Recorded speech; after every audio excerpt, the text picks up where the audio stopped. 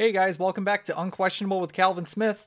It's me, your host, Calvin, as always. Now, I have a super special guest for today. I have Mr. Ronald Morehead, who has spent a good portion of the past 50 years of his life searching for Bigfoot. And not just Bigfoot, but a time-traveling, interdimensional Bigfoot. Yeah, I know. This one's going to be interesting. Before we get into the actual interview with Mr. Morehead, I wanted to run these audio clips by you guys. Now, Ron sent me these audio clips after the recording of this episode, and he claims that these are, in fact, recordings of Bigfoot, Big Feet? What's the plural? Bigfoot is actually, I guess, speaking. According to Ron, this first recording was a attention display from 1972. So before we get much further, let's take a listen to that short audio clip.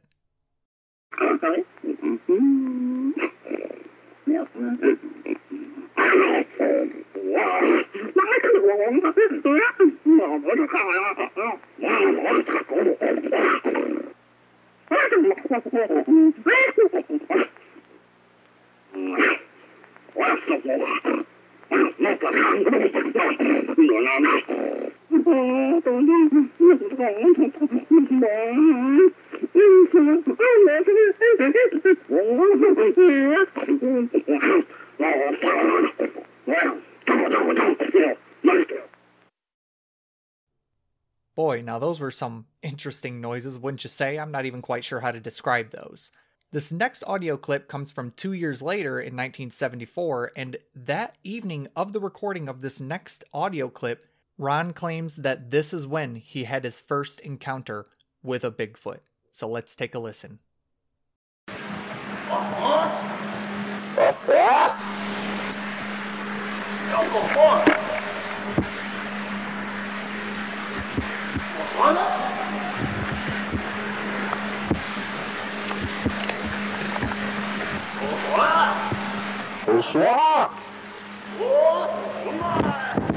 Right there, just seen movement right through there.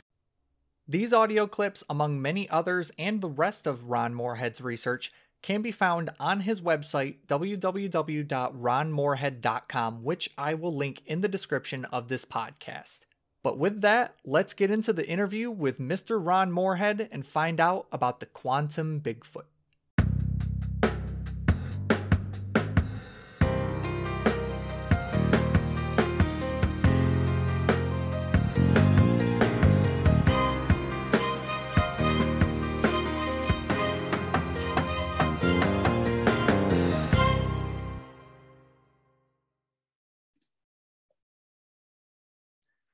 Welcome, everybody, back to Unquestionable with Calvin Smith. Happy to have you guys here. And today I have, once again, a super special guest.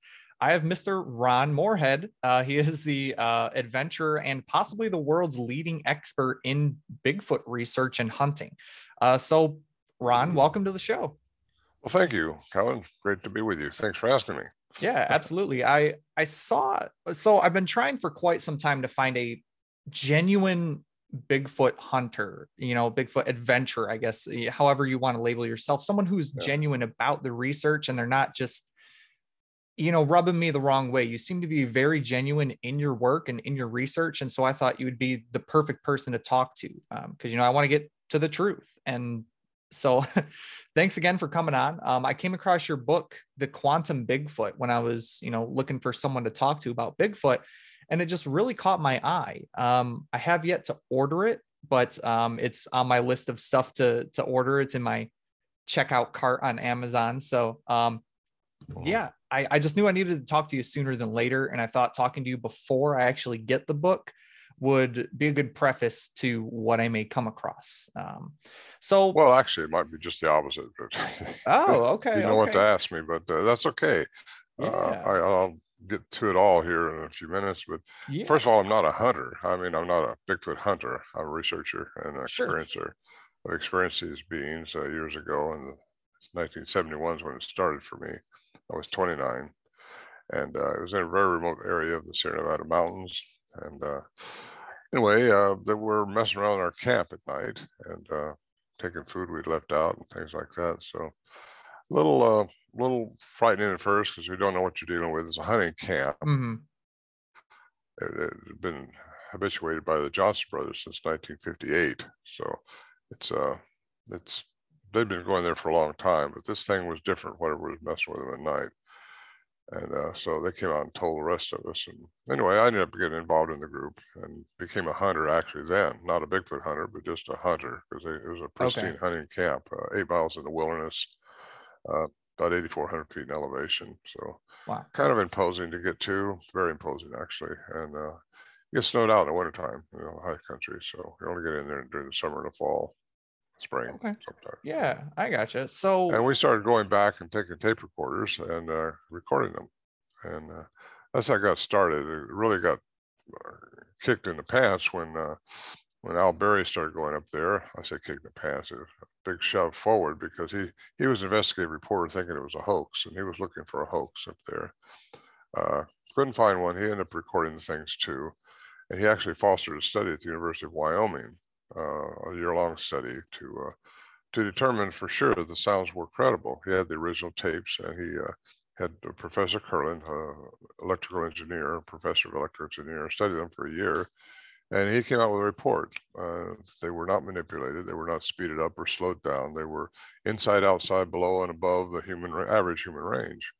And that it's unique because they do have a very expansive vocal mechanism we found over the years now. But he had the first scientific study that was done on it, and that was 1976, I think it was.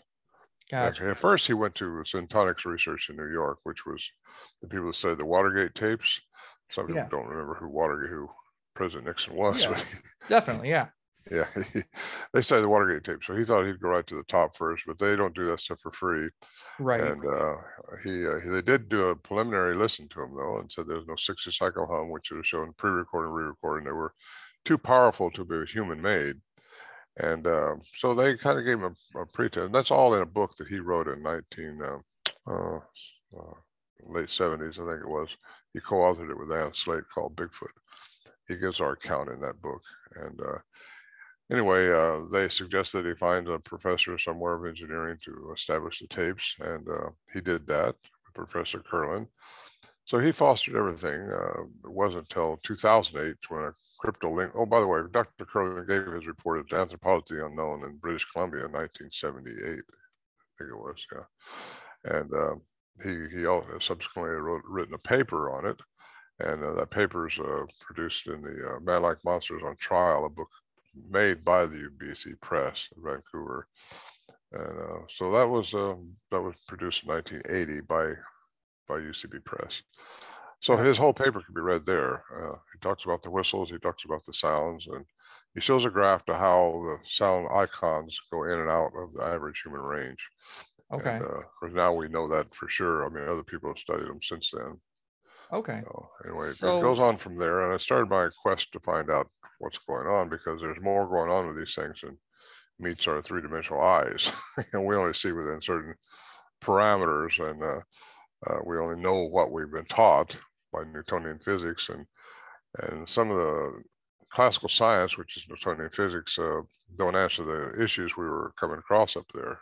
The anomalies and things were going on with lights and sounds that we couldn't identify. And I don't mean vocalizations now, I mean other sounds, metallic sounds and things like that. So that got me into quantum physics years ago, and I subsequently wrote my second book, which was Quantum Bigfoot. The first book, Voices in the Wilderness, it's my chronicle of doing this for 40 some odd years, and now it's been over 50 years. So all getting older.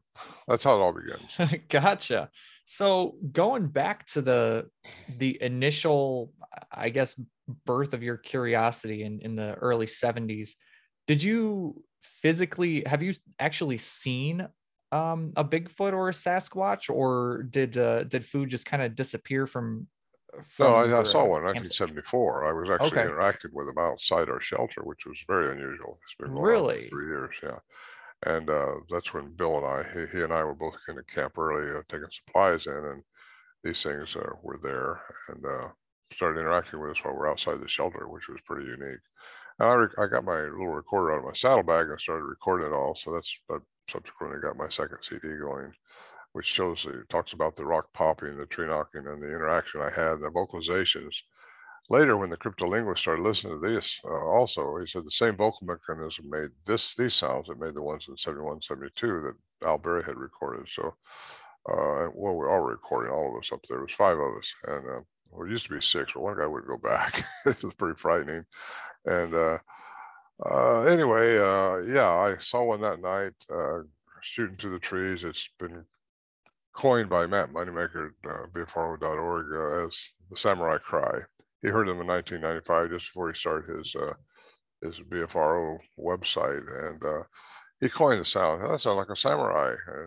Behind me, and right. he shot down through the trees. I seen him go right by us there, and it was very fast, extremely fast. I don't know how no human could do what I saw, and almost like it was floating down through the trees to the other 2. We think a small one and a mother. We think, because of the sounds that were going on, the amplitude of the voices and what have you. Gotcha. Okay. Yeah, that's. I couldn't identify any details on it other than it's just a big something shooting down through the trees. And it's the first time we'd actually got a glimpse of one. Bill and I both saw. He saw it at a different time, but if you don't see what made the sound, sometimes you don't know what made the sound. You know, that's the words are going out. But that was the night when you got to see what made the sound, and that's unique. And my daughter now, she saw them 3 times, and she's had some pretty good sightings reports. Gotcha. And, but one time in 2012, she saw one, and we found the trackway, and I started following it, and all of a sudden it just stopped. You know, I've been hearing reports about trackway stopping, and most researchers at that point would just throw it out. You know, to say, well, it's a hoax, or some helicopter picked it up, or something like that. You know, so they just discredit the whole thing. But this happened to me, and I mean, the trackway was deep, and we couldn't even make a print in it, and it was a subsequent of right after a sighting my daughter had, and so I looked around the trees. We could have jumped to a tree, could have jumped to a big boulder someplace, could have jumped somewhere else. I couldn't find any evidence anywhere where it had gone. So that put me on another question. Well, maybe these people aren't crazy that's been telling me all this stuff, you know. So Gotcha. I never thought they were crazy. I always listened to them, you know, because people say they saw them disappear. People see you know, the trackway stop. Well, now it's happened to me. So how can that be? Well, you get into quantum physics, and it shows a different picture of how things really, really work throughout the universe, throughout from the atom to the cosmos, according to Professor Christopher Blair at West Texas A&M. And he says that everything works through quantum physics. Most people think that, or a lot of people think, well, it just works in the micro world, the little world, microwave ovens and cell phones. Well, no, everything starts that way, but it goes on because it just continues. It's in our consciousness. It's in us. We have to work and understand the laws of physics a little bit to, excuse me. No worries. And the laws of physics to, and you may not understand how the end of the universe can be, because it can't be, right? But I asked that when I was a kid. Well, if everything's measurable and predictable, like classical science says, there ought to be a measurement on how far it is to the universe. Somebody tell me that.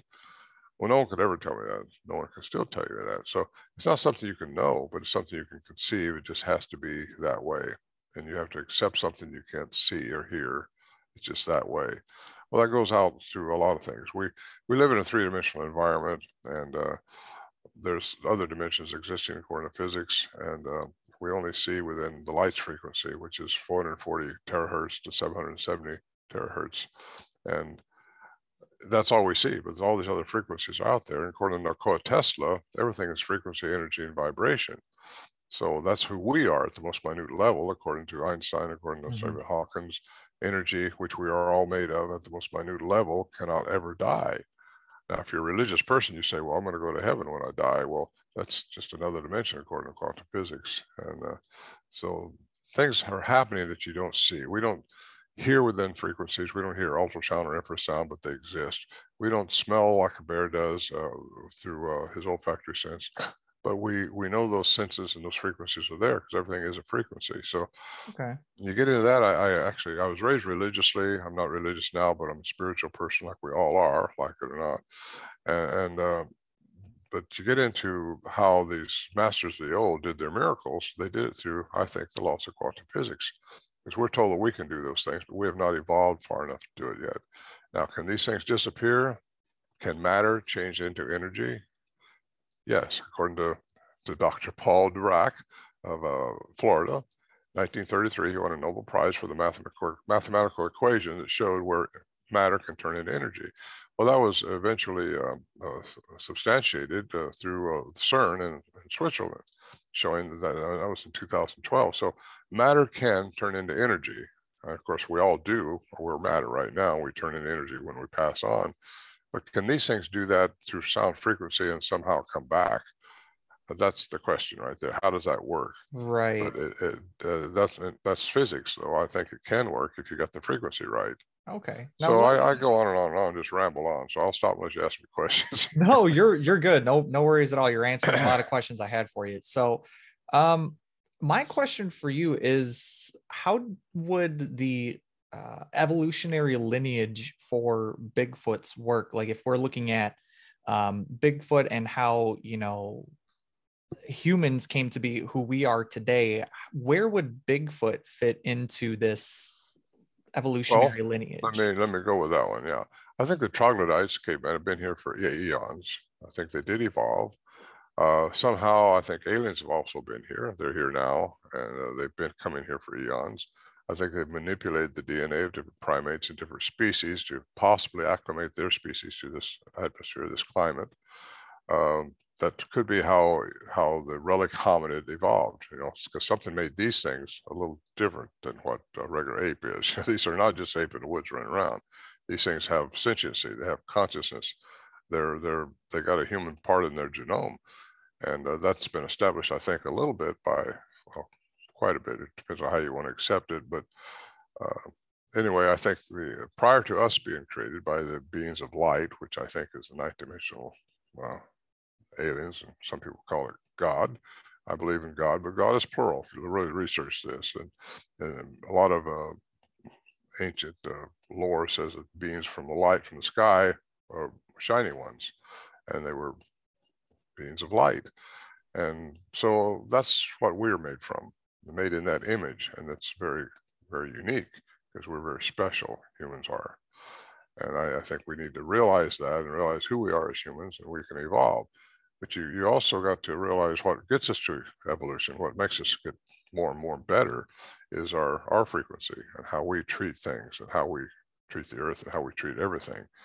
If you do everything with love and compassion, you're going to increase your frequency. You're going to graduate, so to speak.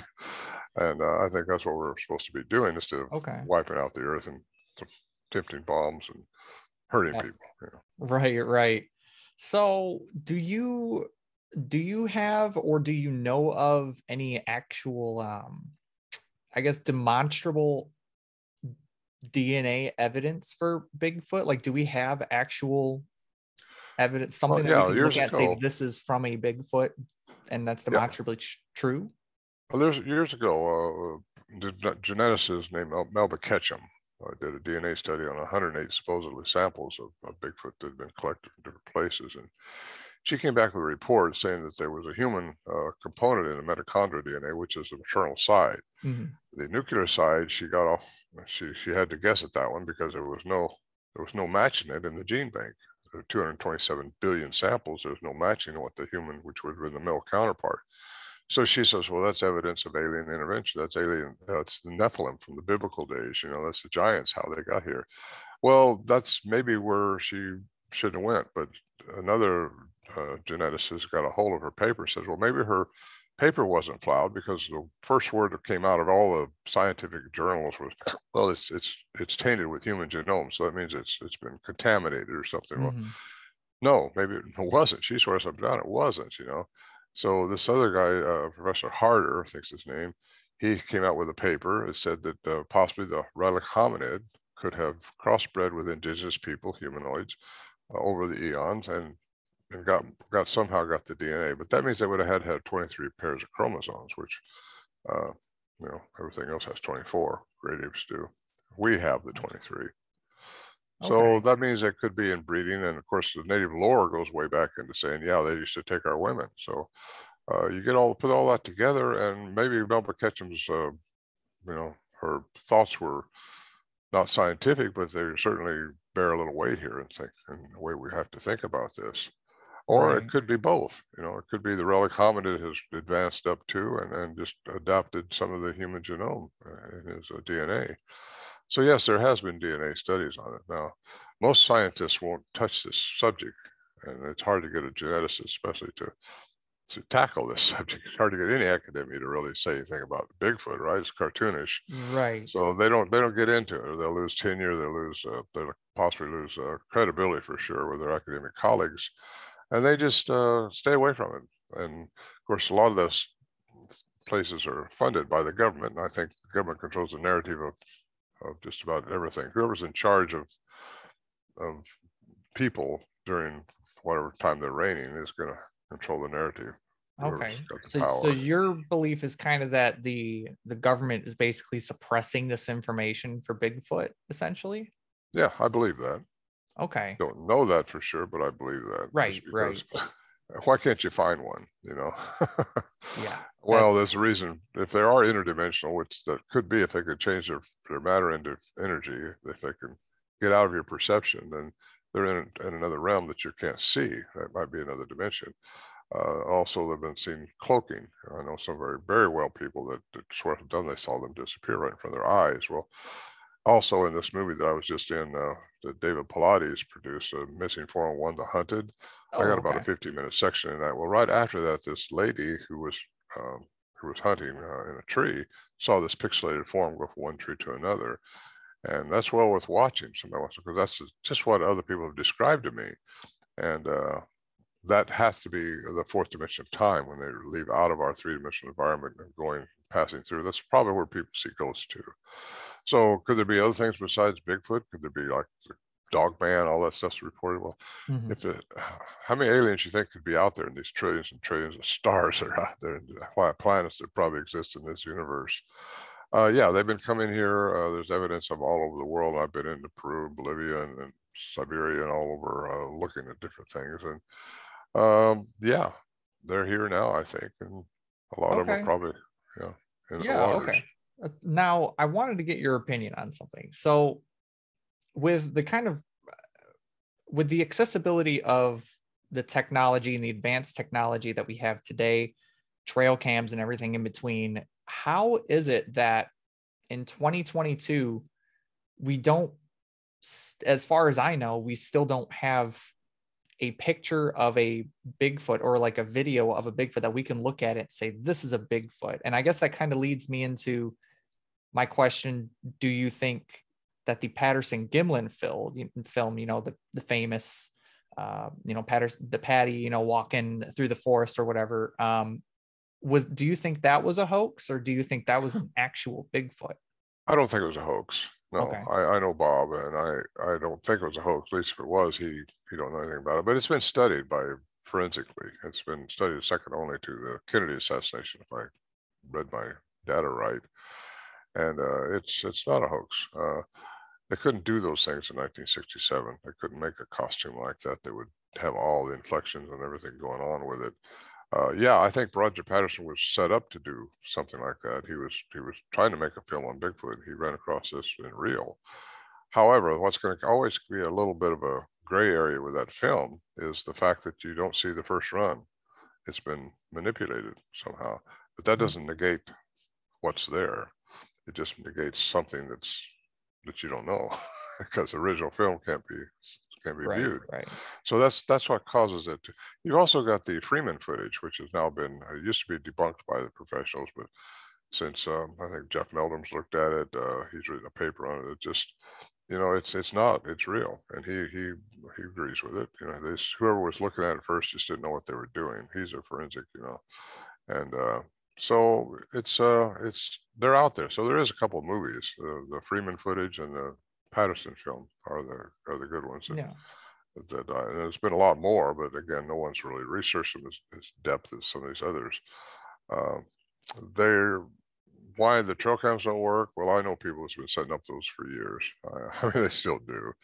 I think these things can sense energy. They are energy, and they probably know what they're all about.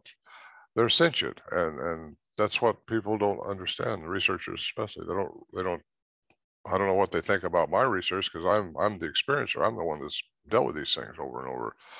And there's just they're out there trying to find the ape in the woods, with the trail cam. Right. And I don't put them down. I guess I am in a way, but they're good people. They're just doing what they think is right, but they're looking through Newtonian physics like okay, it has to be right here within this parameters that we've set. It has to be an ape in the woods because that's what the relic hominid is, an ape in the woods, right? Well, they're more than that. They're a lot more than that, and I've experienced those enigmas that are associated with them. And I've just got into my quantum physics because I believe that's probably the answer that paints a lot of the picture for us. Gotcha. Okay. So I guess my next question would be, what are your opinions on all of these Bigfoot researching shows, like Hunting Bigfoot and, the History Channel, Sci-Fi, Discovery Channel? They all have their own Bigfoot shows that they do.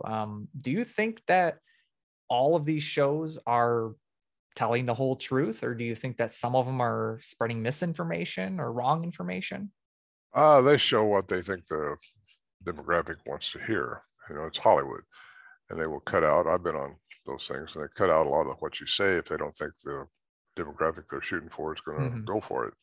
So they just, they take what they want. These networks will hire a production company to do what they say. This is what we want. Get it for us. The production company will contact like me or some of these other researchers, and they'll see what you've got, and they'll film you for a few days, and then take what they want out of it that fits the narrative that their production company has to get. So, are they real or not? I think they're trying to be. Some of them are working towards it, but they're only going to give you what they think you can handle and what you think that you can accept, what they think you can accept. I was just up in Alaska this last summer on that Portlock adventure. The History Channel took me in there, and Discovery Channel, excuse me, I think it was. Anyway, they took me to this remote area, Portlock, where these people had been maimed years ago. I did an 8-part series on it here last year. It's still on Discovery Plus, I think. And I'm on episode 4 and 5. But they only took they filmed me for a few days, but they only took what they thought would fit their narrative and used it that way, which, the people were real. They really are trying to get to the bottom and habituate that area that they had years ago when these people were just evacuated out of there because they couldn't handle so many people who had been killed and ripped apart by supposedly a Bigfoot. So they took me in there because they called me an expert. I'm not sure about that, but experts supposed to know everything. No, actually, an expert's just supposed to know a little bit more than everybody else, I think. Okay. So right there, you said that people have supposedly been killed or mauled by Bigfoot. Well, that's what they were saying. Okay. But then why? They want to know why and what's safe. Is it safe to come back and habituate this? Because it was a fishing village. It happened 70 years ago. You can read about it. It's a fact. It's not like it's some myth or something. This really did happen. It's the newspapers and everything up there. It was 70 years ago in the 40s, and maybe 80 now. Anyway, yeah, people were turning up missing. People turning up with maimed. They knew it wasn't a bear. They'd been getting glimpses or seeing this monster type bipedal something. And that's the story. But there's no people alive today that you can actually talk to that were there. So you have to just go by the stories that were there and hand it down to their descendants who was there at the camp with me, along with the filming crew. And I gave them my advice. They were overfishing it, in my opinion. They were over lumbering. They were taking a lot of lumber out of that area. And I flew over in a helicopter and analyzed it before I even landed there just to see what I could see. And they were also mining the area. So I think these things just don't like that stuff. We're destroying the earth. And they might have been just overdoing that. And I said, the best way to do is just come back here without the filming crew and just be here a few days and see what happens and show respect for the property. Okay. So I guess kind of where I'm a little caught up is if at this time where it's believed that Bigfoot were possibly attacking people and killing people in some cases, and you determined that it wasn't a bear and it wasn't a mountain lion or something like that.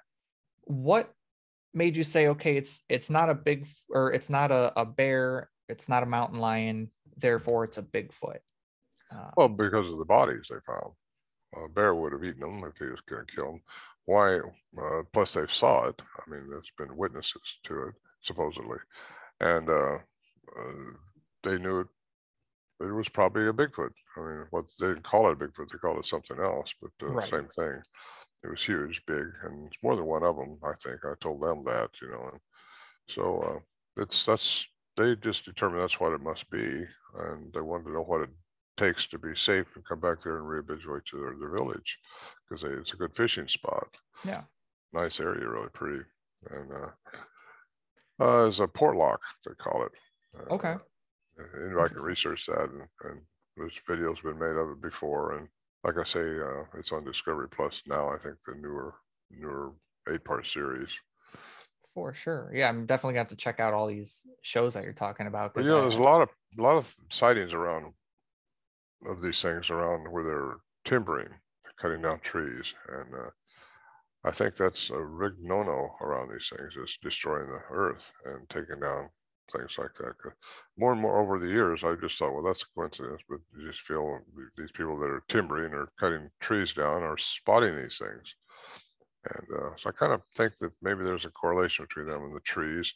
I actually got a couple of people to say they've actually seen them materialize into or out of a tree. And that's weird. How can that happen? Well, if they can turn the matter into energy, it can happen. Mm-hmm.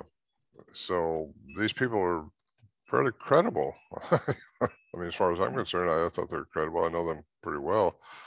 And so, yeah, years ago, I heard a guy come to me, big Paul Bunyan type logger, and Right. I got to tell you something. He's kind of quiet guy. He doesn't talk much. Married to a Native American there in California. He said, I was cutting down the trees out here in my land and to get some firewood and stuff. And he looked over and seen this big guy standing over there squatting down looking at him. And he's put his chainsaw down. He said, I'll go see what this guy wants. And he put it down, the thing stood up. And it was a Bigfoot. And he walked behind a bush. And he said the bush, he went over there and the bush was 7 foot tall. And he seen his head go behind the bush. So a little bigger than and he was pretty big. So that's years ago when the guy told me that. So there's and he's credible. I mean, he's just a quiet kind of guy. He don't say nothing, and when he does, you want to listen because it's got some substance to it. Yeah, gotcha. As far as so it sounds like Bigfoot are very concerned with the destruction of the environment and the destruction of essentially their home, I guess our world, however you want to word it. Good. But wouldn't it be so Bigfoot seem to kind of essentially be scared of humans? They don't really want to interact with us.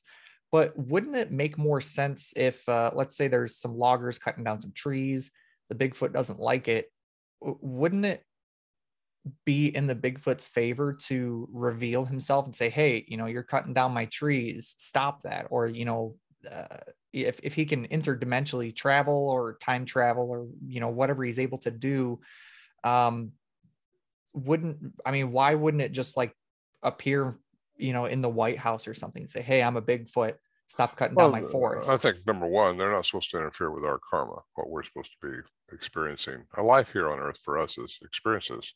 How we respond to those experiences is what's important. And I don't think anything is supposed to interfere with your choices. And I think they're part of that, because we are the primary species on this planet, we think. But there's aliens here, I think now, and now that our government says we can believe in UFOs and aliens, well, it's okay to talk about it. But I've seen something up there at our camp one time, a big UFO coming down. This was during the Bigfoot stuff, and I say UFO is big. It looked like a moon coming down, so really slow and controlled. And I lost it behind the trees, but that was during the Bigfoot encounters we were having. Besides the other anomalies that were going on. Excuse me. Interesting. So they're not all the same, I don't believe.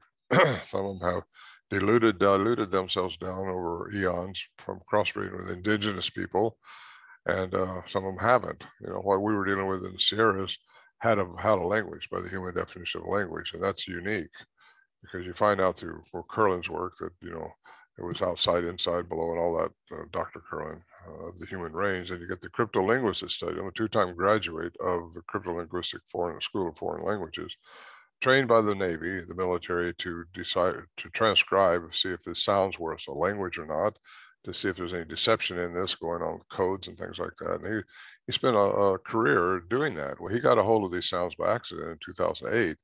He came all the way up from Missouri, where he was teaching foreign languages at the time because he retired.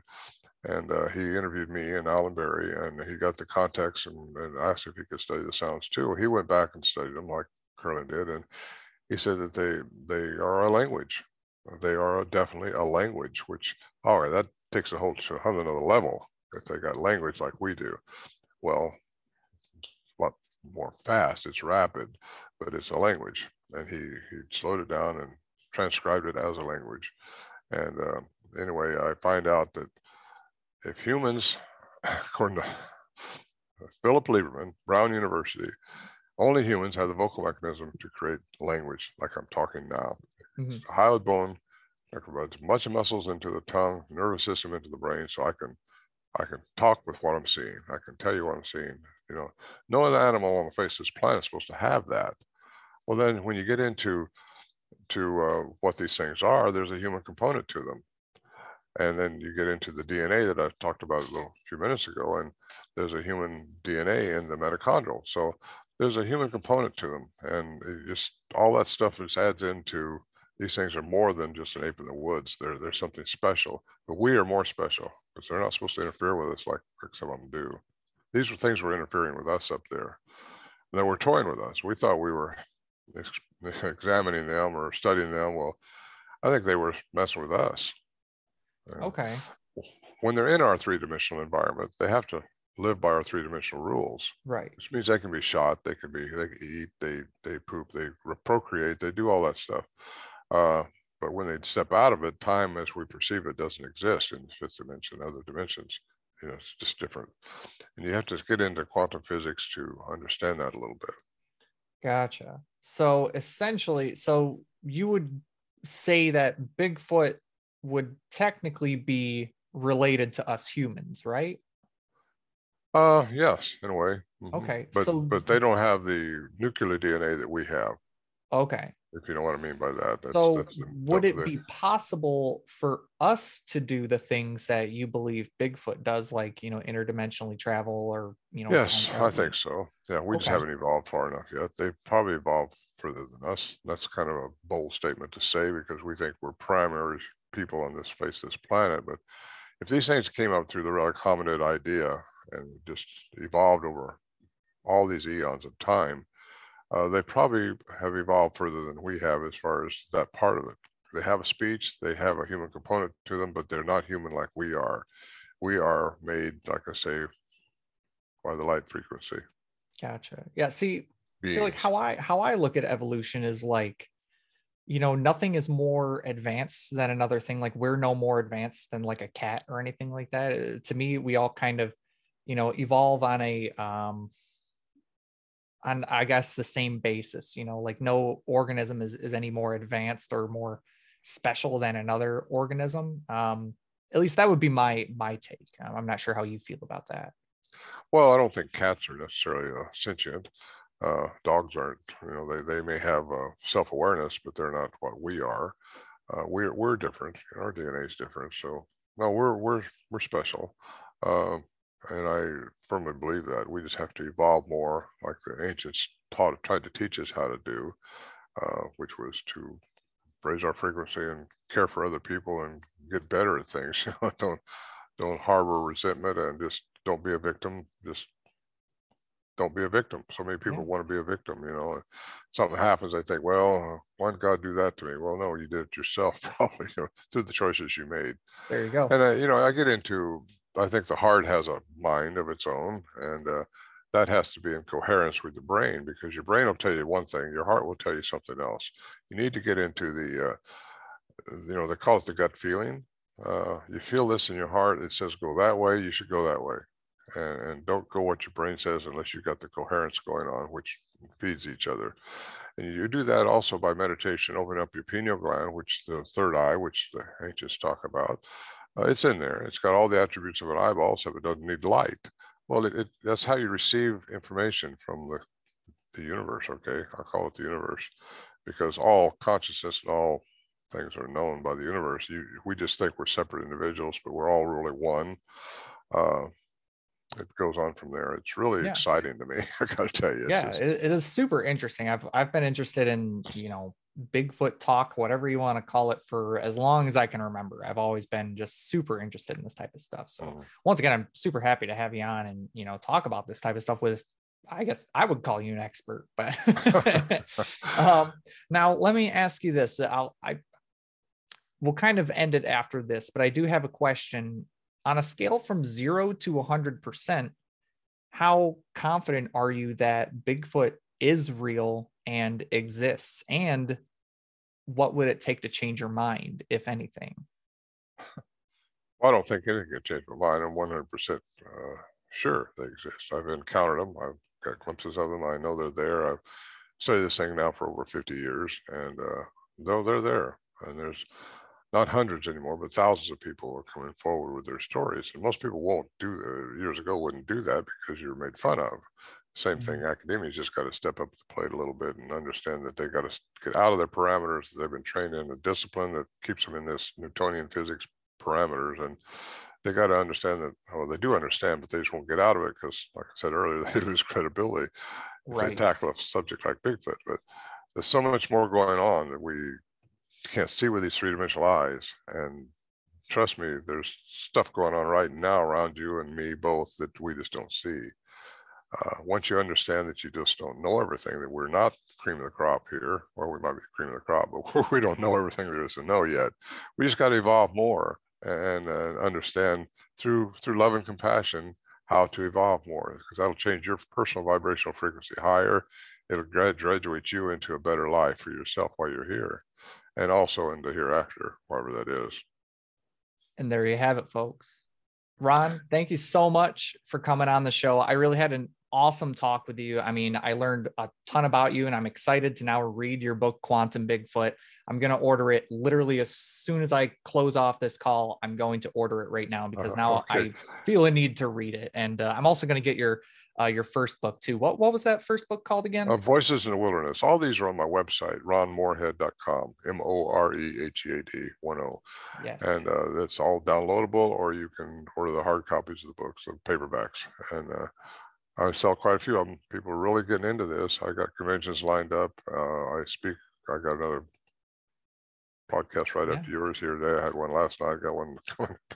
So people are just interested in this subject, and I seem to be out of the box with classical science. I'm over here.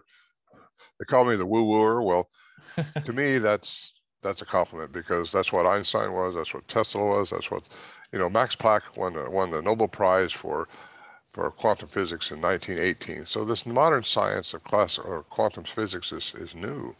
And so many people don't want to get into it because it's hard to understand. It's really not hard to understand. You have to conceive it because it's mathematically established by physicists. And once you get out of that box, because like I said yesterday, a parachute will only work when it opens. So keep an open mind, and that way you can learn more, because your brain's only going to take what it's been taught. So you need to open up your mind so you can learn more, and then you'll understand more. There you go. You guys got to keep your mind open. Like I always say that. So look at that. You're helping me out. So with that, Ron, thank you so much for coming on. I'm going to link everything that you do and all your books and everything in the description of this podcast so that everyone can check out your website, your books, and learn more about you and your research. So thanks so again, much, Ron. I appreciate having me on. Absolutely. Take care.